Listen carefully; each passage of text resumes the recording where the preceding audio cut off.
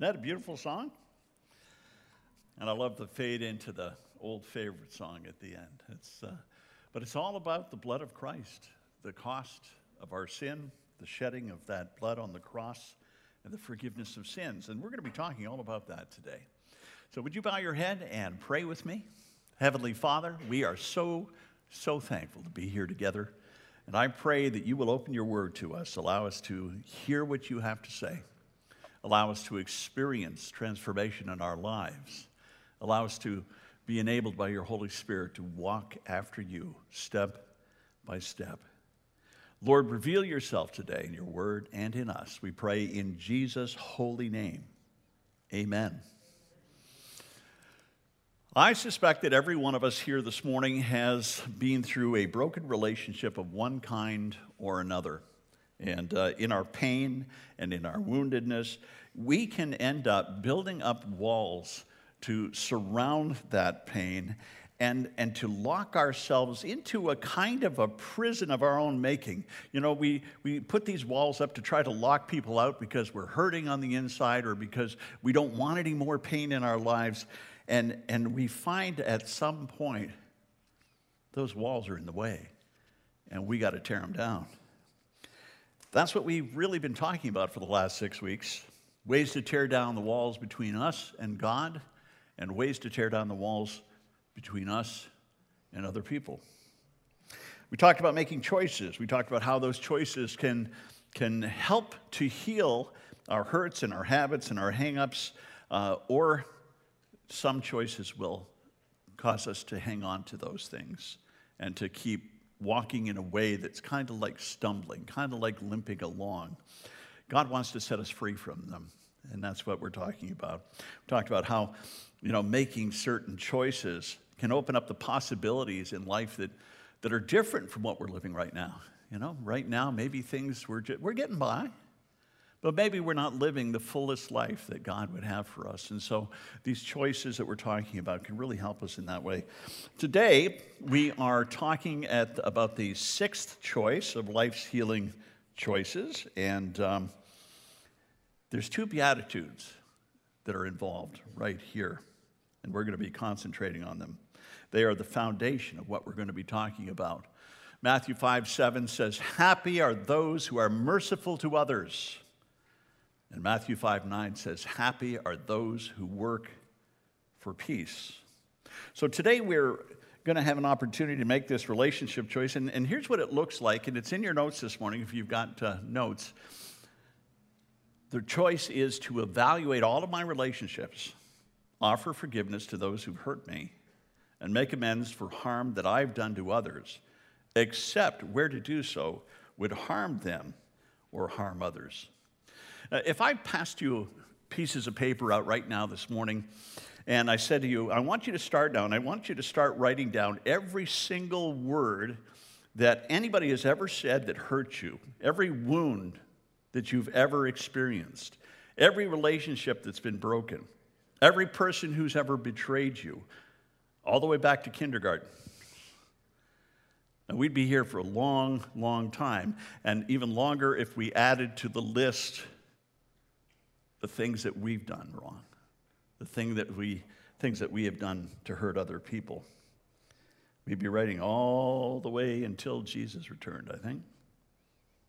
We have an endless list of the way that people have hurt us, the ways that we've been hurt, and the ways that we hurt each other. We've each kind of carry a catalog of those things, We file them away for later. We file them away for use. And they come out.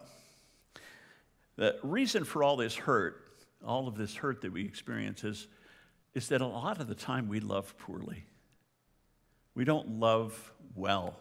And when we don't love well, we hurt each other, and we really need forgiveness, and we need mercy, and we need those walls that we've put up. We need them torn down pretty much on a daily basis because they just get in the way.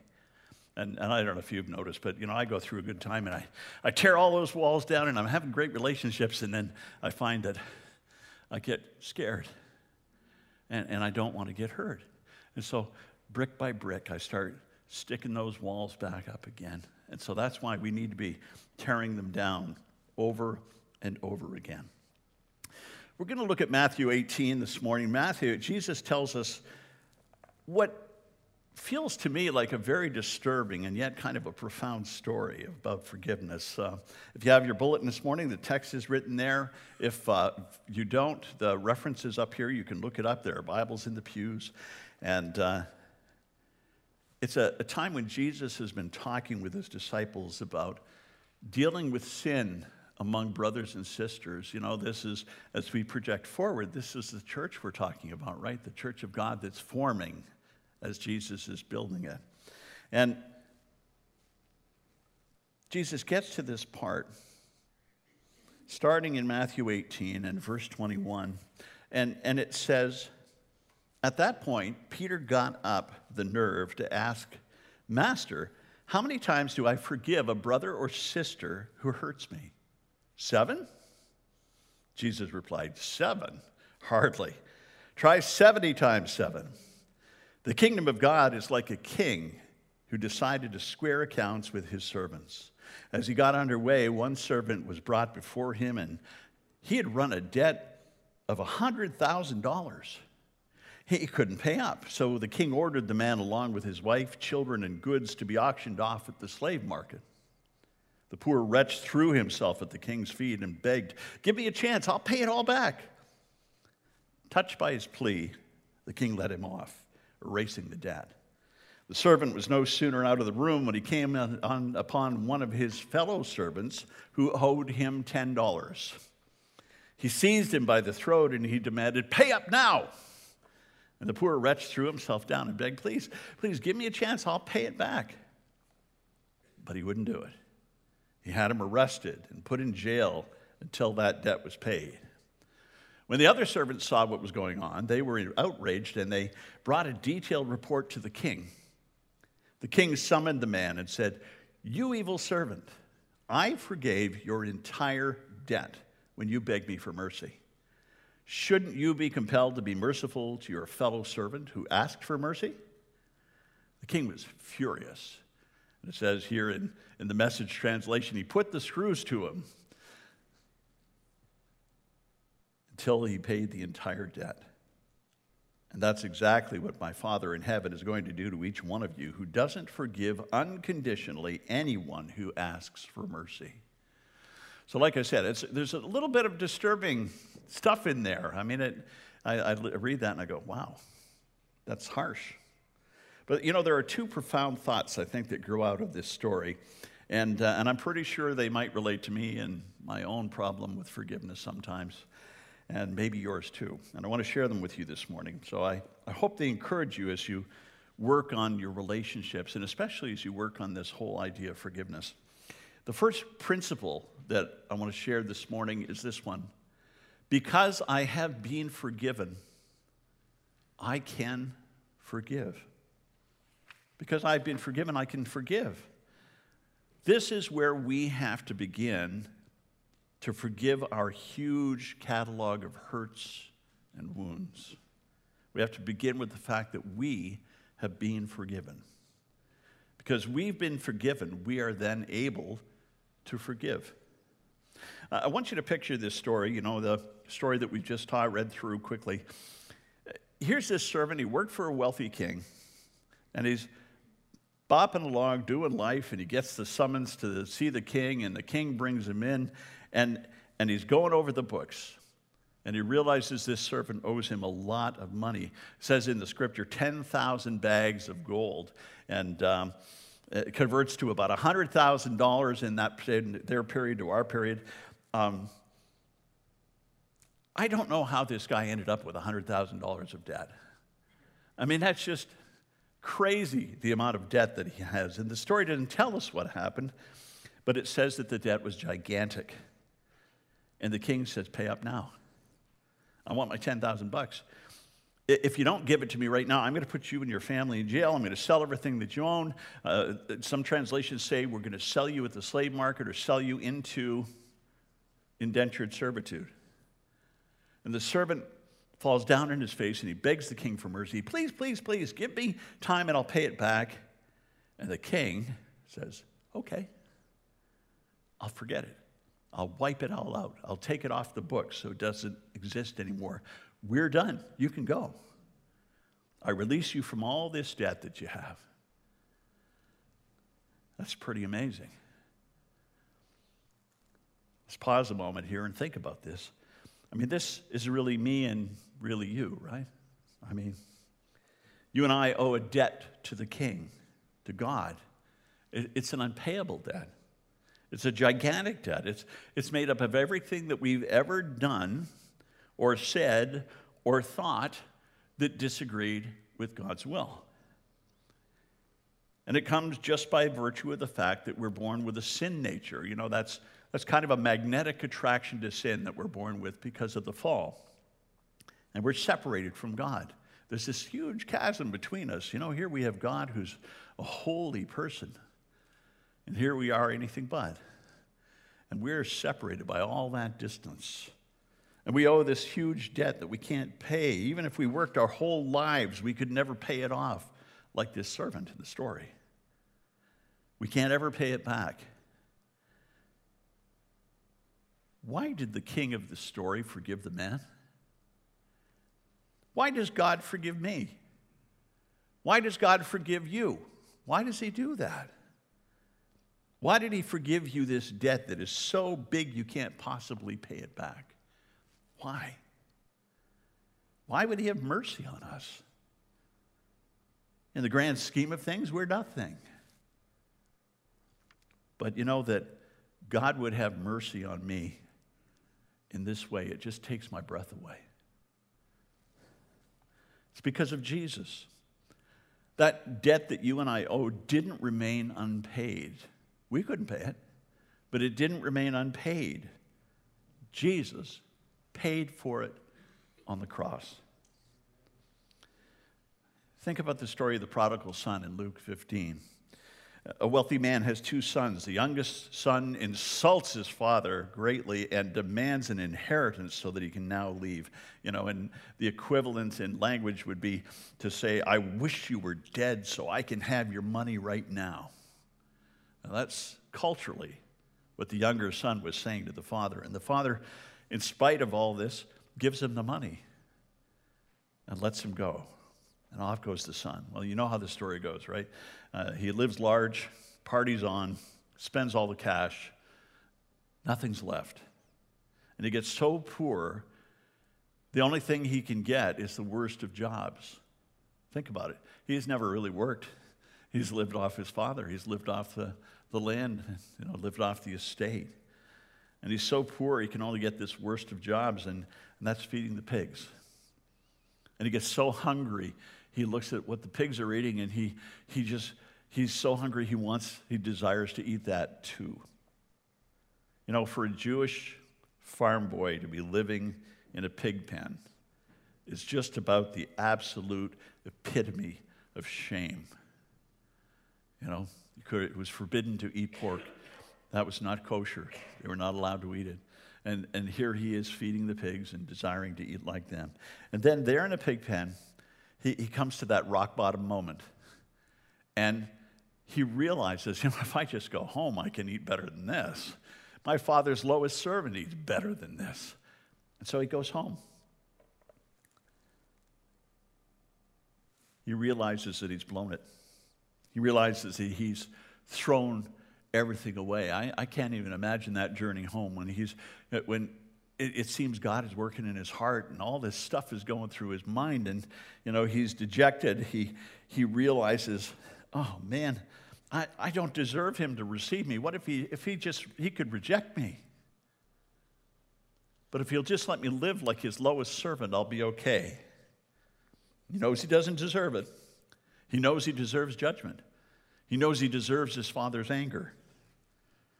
He knows he deserves nothing because he broke his dad's heart. But even after breaking everything that was sacred to his family, and he knows he's trashed it, but his hope is that maybe Dad will let me just stay. Maybe Dad will let me just take this low job again. I don't really deserve anything else. And he comes around that bend. And he approaches the house, and he's feeling lost and dejected and ashamed. And imagine him looking up and seeing something in the distance. And as he gets closer, he realizes it's his dad. And his dad is standing there in the road. Imagine the father. How many times a day would he have to go out to the road to be looking to be there at that time? Or maybe he just stays at the road. Maybe he's there every day. But he's waiting. And that son comes around the corner and sees that father waiting. I can't even imagine how he feels. Maybe he feels dad is just waiting there to bop me. You know, maybe dad's there to tear me down, to blow his anger all over me. When the father sees him, it says he became most undignified. He lifted up the robes, and he ran down the road, ran towards him and threw his arms around him and kissed him and hugged him and forgave him. That was not expected. Even his wildest dreams didn't come out like that. But that's what the father does in that story. He forgives him, he restores him, and he celebrates his return, even though that son doesn't deserve it. God lets us make our own choices, right? He doesn't force you to do anything. And he loves you in spite of the wrong choices that you make, the wrong ones I make. The father in the story, I love this. Henry Nouwen points out that the father in this story loves him the whole time. It isn't just when the son returns that the father loves the son. It's the whole time he's gone. The son leaves. He didn't stop loving the boy because the boy made bad choices. He didn't stop loving the boy because the boy insulted him and tore him down and took away some of his dreams. He still loves that boy, and he loves him even more when he comes back.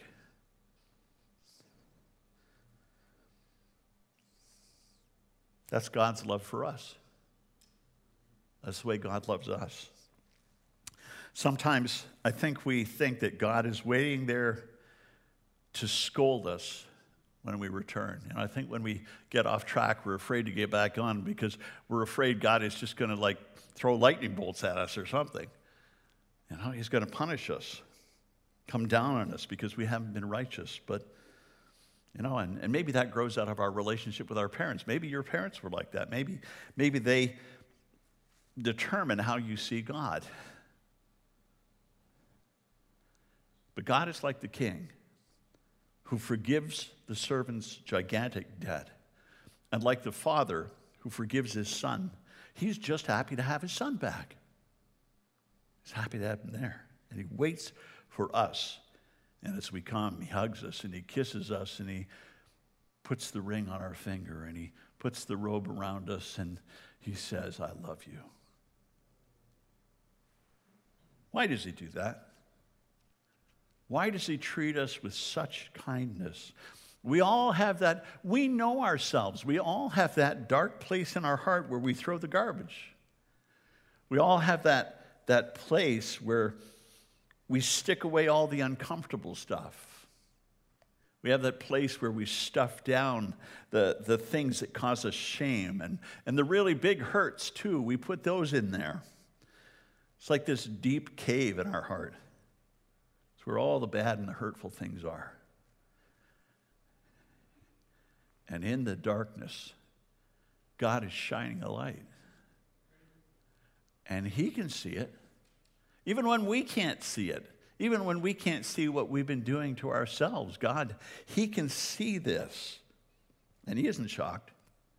He doesn't run away screaming.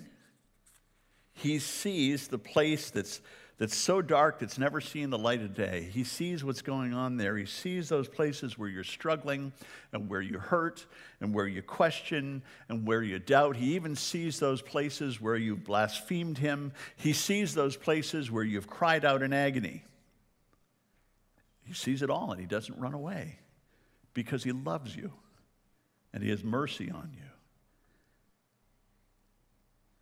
Because he's treated us this way, he asks us to treat others with this same kind of mercy and grace. So because I received mercy and forgiveness and grace from God, I can now forgive others because I have received this. So it's a simple formula, right? A plus B equals C. God forgives me, I forgive you, and it's all good. Isn't that the way it works? I don't know about you, it seldom works out quite so easily in my life. I wish it did. But there's a problem. I don't like to forgive. I don't like to forgive. And I bet you don't like to forgive either. It's one of those big barriers in our lives. God forgives me, and he says, forgive others like I've forgiven you. But typically, it goes like this. God forgives me, and then I don't forgive you. I'll hang on to that burden. I'll hang on to that bitterness, that hatred, that ugliness. I'll hang on to that because it's mine. I earned it. I built it up over a long period of my life. That's a really dangerous way to think and live, right? Because it does terrible things to us.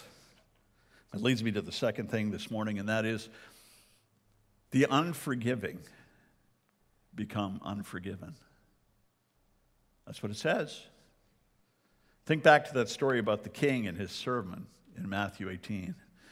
The servant gets forgiveness from the king, and he skips out of the king's chamber, and he has his debts forgiven, and he's a happy man, and he's avoided prison, and he doesn't have to pay back this enormous debt.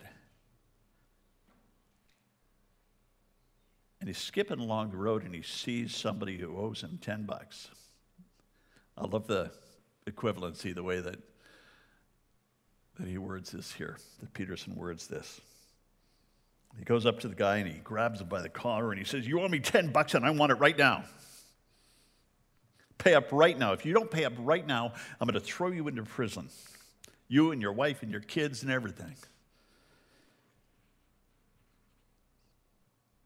If you don't pay it back, you are toast. Well, it's the same thing that happened to him, isn't it? Same thing. Much larger debt, but the same thing. I find that more often than I'd like to admit, I'm like that ungrateful servant. I want mercy from God. I want him to forgive me. But when it comes to the sin and the woundedness and the failures of other people, especially those who've hurt me, it's a whole different kettle of fish. Instead of giving the mercy that I have been given, I want justice. I want justice. You hurt me, you need to pay. You wound me, you need to pay. I'm angry. I deserve my anger. What you did was wrong. And if you're not careful, I'm going to bring it up again at some other time, because I've got it scored away in my catalog of hurts. But in this story, the king hears about what's going on, about what his ungrateful servant did, and he calls that first servant back, and the servant gets his original punishment back, only worse. So it says he threw him into prison, and this translation put the screws to him. There are 12 different versions of the New Testament that all say essentially the same thing, that he got put in prison, but he was tormented, he was tortured. He earned this treatment. So how does that extrapolate? Well, the idea is that if you're not forgiving, in the very least, you need to understand that you are creating a torture chamber for yourself. If you hold on to resentment and bitterness and unforgiveness, you're going to build a wall around yourself, around your heart, kind of an emotional prison. And you're going to be in it. And the torment that bitterness can put against you, it can break you. It can tear you down. This isn't an isolated teaching. If we take a look over at Matthew 5 and 7, that beatitude is God blesses those who are merciful, for they will be shown mercy. You know, this is the positive way to look at that. Matthew 6:14 and 15 says, "For if you forgive men when they sin against you, your heavenly Father will also forgive you. But if you do not forgive others their sin," oh boy, it really says this, "your Father will not forgive you." That's scary. That's scary. I read a quote that says, "As long as you are unable to forgive, you keep yourself chained to the unforgiving." We give them rent-free space in our mind. We give them emotional shackles in our heart. We give them the right to torment us in the wee small hours of the night if we forgive or if we refuse to forgive. Well, I want you to know, if anything else this morning, that unforgiveness and bitterness is a poison, and it's going to slowly eat away at you through your healthy relationships, especially. That bitterness in your life, that hostility, that anger that you feel, if not dealt with, that you keep covering up, it's kind of like a nasty infection. You ever get something like that? I cut myself one time, got a really nice infection, and I stuck a Band-Aid on it. I didn't really think about it. And when that Band-Aid fell off in the shower, I looked down, and that little infection, that little cut that I had was now about 3 times bigger than that, and it was red and swollen and really ugly. And I had to do something about it because it got worse. And that's what bitterness is like. It's eating the healthy relationships in our life. And friendship can die, and love can die, and marriages can die. The main reason they do it is because of the unforgiveness of sin and resentment. So I want to say to you today, folks, it is time to forgive. It's time to release the offender.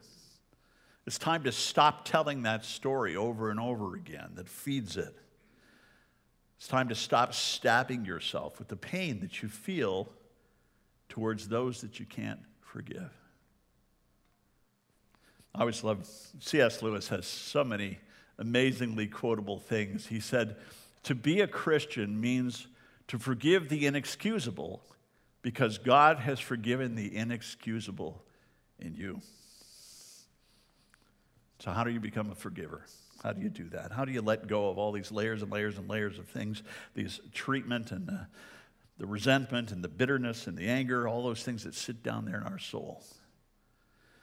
Well, there are 2 ways that I know of, and neither of them are very easy, I'm afraid. The first one is this. The first is to nail it to the cross. The wound, the unforgiveness, the bitterness, you can nail it figuratively to the cross of Christ, the one who paid the debt. He paid it on the cross. He paid that terrible, huge debt that we had. And because he could pay, or because he paid for my debt, I can now forgive others. I can forgive the debt that you owe me. I can nail it to the cross. Because of his forgiveness for me, then I can forgive you. In Matthew 18, that servant didn't get another chance. He didn't get a second chance after he messed it up.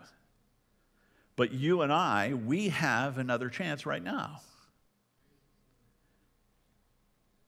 You're here today, and you have another chance, and it really doesn't matter who it was that you haven't forgiven or what the grudge is that you're holding on to. It's just building up inside of you. And you have another chance today to actually release that, to let it go. This is your moment. I remember going to a Promise Keepers event, and they put a big wooden cross on the stage. It's at the Pontiac Silverdome, and there was like 63,000 men. It was at that time, it was the largest gathering of men since World War II. And there's this huge wooden cross on stage. And we all were given a piece of paper, and they said, "We want you to write the name of the person who has hurt you the most that you haven't forgiven.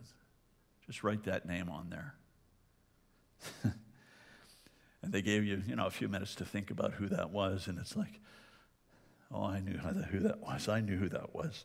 The music is playing. And they got Michael W. Smith up there playing, and, the music is good. I could have just focused on the music and just tried to ignore this chewing thing in my gut. But then they started calling people forward, and they said, take that piece of paper and go up to that cross and crumple up that piece of paper and throw it as hard as you can at the foot of the cross. And hundreds of men started lining up to do this. And I didn't even have anything on my paper yet, and I stood up and started walking. But I was having trouble writing the name of that guy on that slip. I don't know, maybe I wasn't ready to let go of that anger and all that hurt. I'd forgiven him up here in my head. I hadn't forgiven him down here in my heart.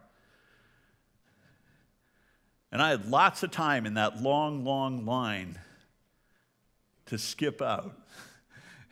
And I had every excuse in the world. I could have just slipped off to the bathroom or gone somewhere, and nobody would have said anything or thought anything. But I stayed in that line. And I finally, as I'm moving, I write that name down. And then I get to the front. My gut's just twisting me the whole time. And I know who this struggle is with, who I have to release. And it was so hard. It was harder than I thought it was going to be. You'd think with all those people going forward, all these friends going forward, and all these people going forward, it'd be easy, but it wasn't. And finally, I got to the head of the line.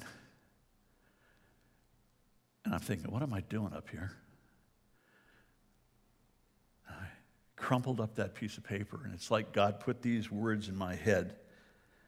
I said, I've forgiven you, and I release you. And I threw that as hard as I could at the foot of the cross. As soon as I released it, I felt different. As soon as I released it, I felt that something changed in my heart, that I could let go. It was like this 100-pound weight lifted off my shoulders. And I can't say it never raised its ugly head again, because it did. And I had to tear that down again. But I let go of that person, and God set me free from that anger. And that anger, I have to admit, was getting pretty close to hatred sometimes. I think refusing to forgive is a good barometer of where we're at with God.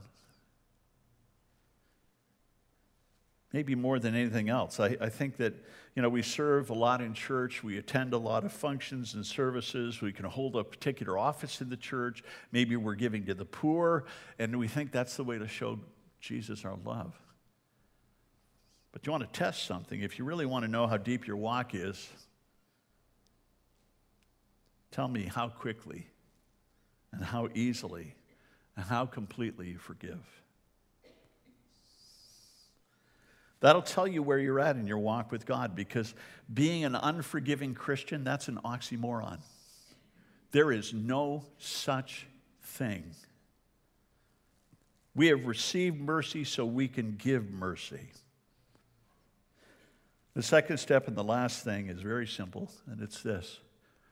Start today. Start now. Don't put this off. Don't do what I did. Don't shuffle it off to Buffalo for a couple of years until it eats you alive. Deal with it. You and I can begin in the same place. God, I tell you again how grateful I am for your love and all that you've given me. I thank you for the way that you poured out your mercy on me, for the fact that you took a debt that I couldn't pay. I thank you. And because of that, here's the hard part. Because of that, I am willing to forgive. Sometimes I've had to pray, God, make me willing to be willing. Have you ever had that? But God comes through. So I want to ask you to do something today.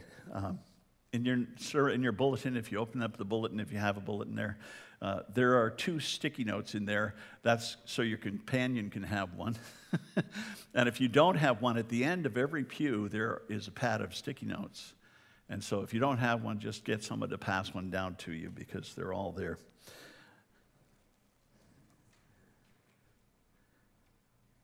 I want you to write the name or the names of the unforgiven in your life.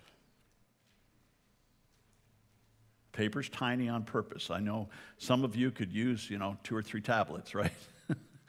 But I want you just to take that primary name that Jesus will give you right now. We're going to take a few moments of silence in a moment as the band comes up here and they get ready to play and lead us in our final song. But we're going to take a moment of silence before they play that song, before we sing, and ask Jesus to show you who that person is. Just write a first name, or if you feel uncomfortable writing that person's name, write something related to that so you know who that person is yourself.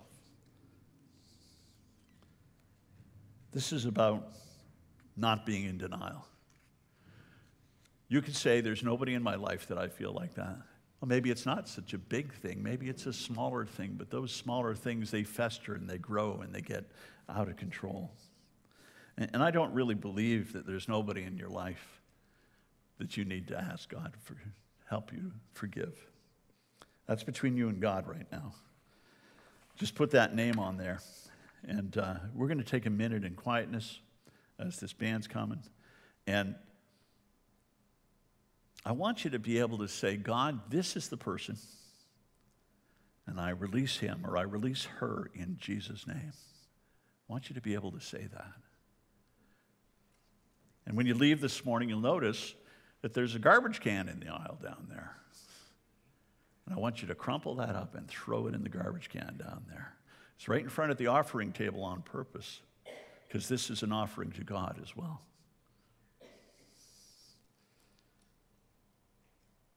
Take that paper, crumple it up, throw it out in the garbage, and say, I forgive you. I release you in Jesus' name. And if you can't do that this morning, I want you to do something else. Take that sticky note with you, stick it on your purse, put it on your wallet. When you get home, put it on your fridge, put it someplace where you'll see it, and pray over it. God, who is that person? Help me to release that person, to forgive that person, and let them go. You've been forgiven a debt you can't pay, but Jesus did it for you. Now you do it for somebody else. Okay, let's take that minute now. We're going to sit for a minute, pray over it, write that name down, and then we're going to sing that final song. And when we're dismissed, just remember, go down and just throw that piece of paper out.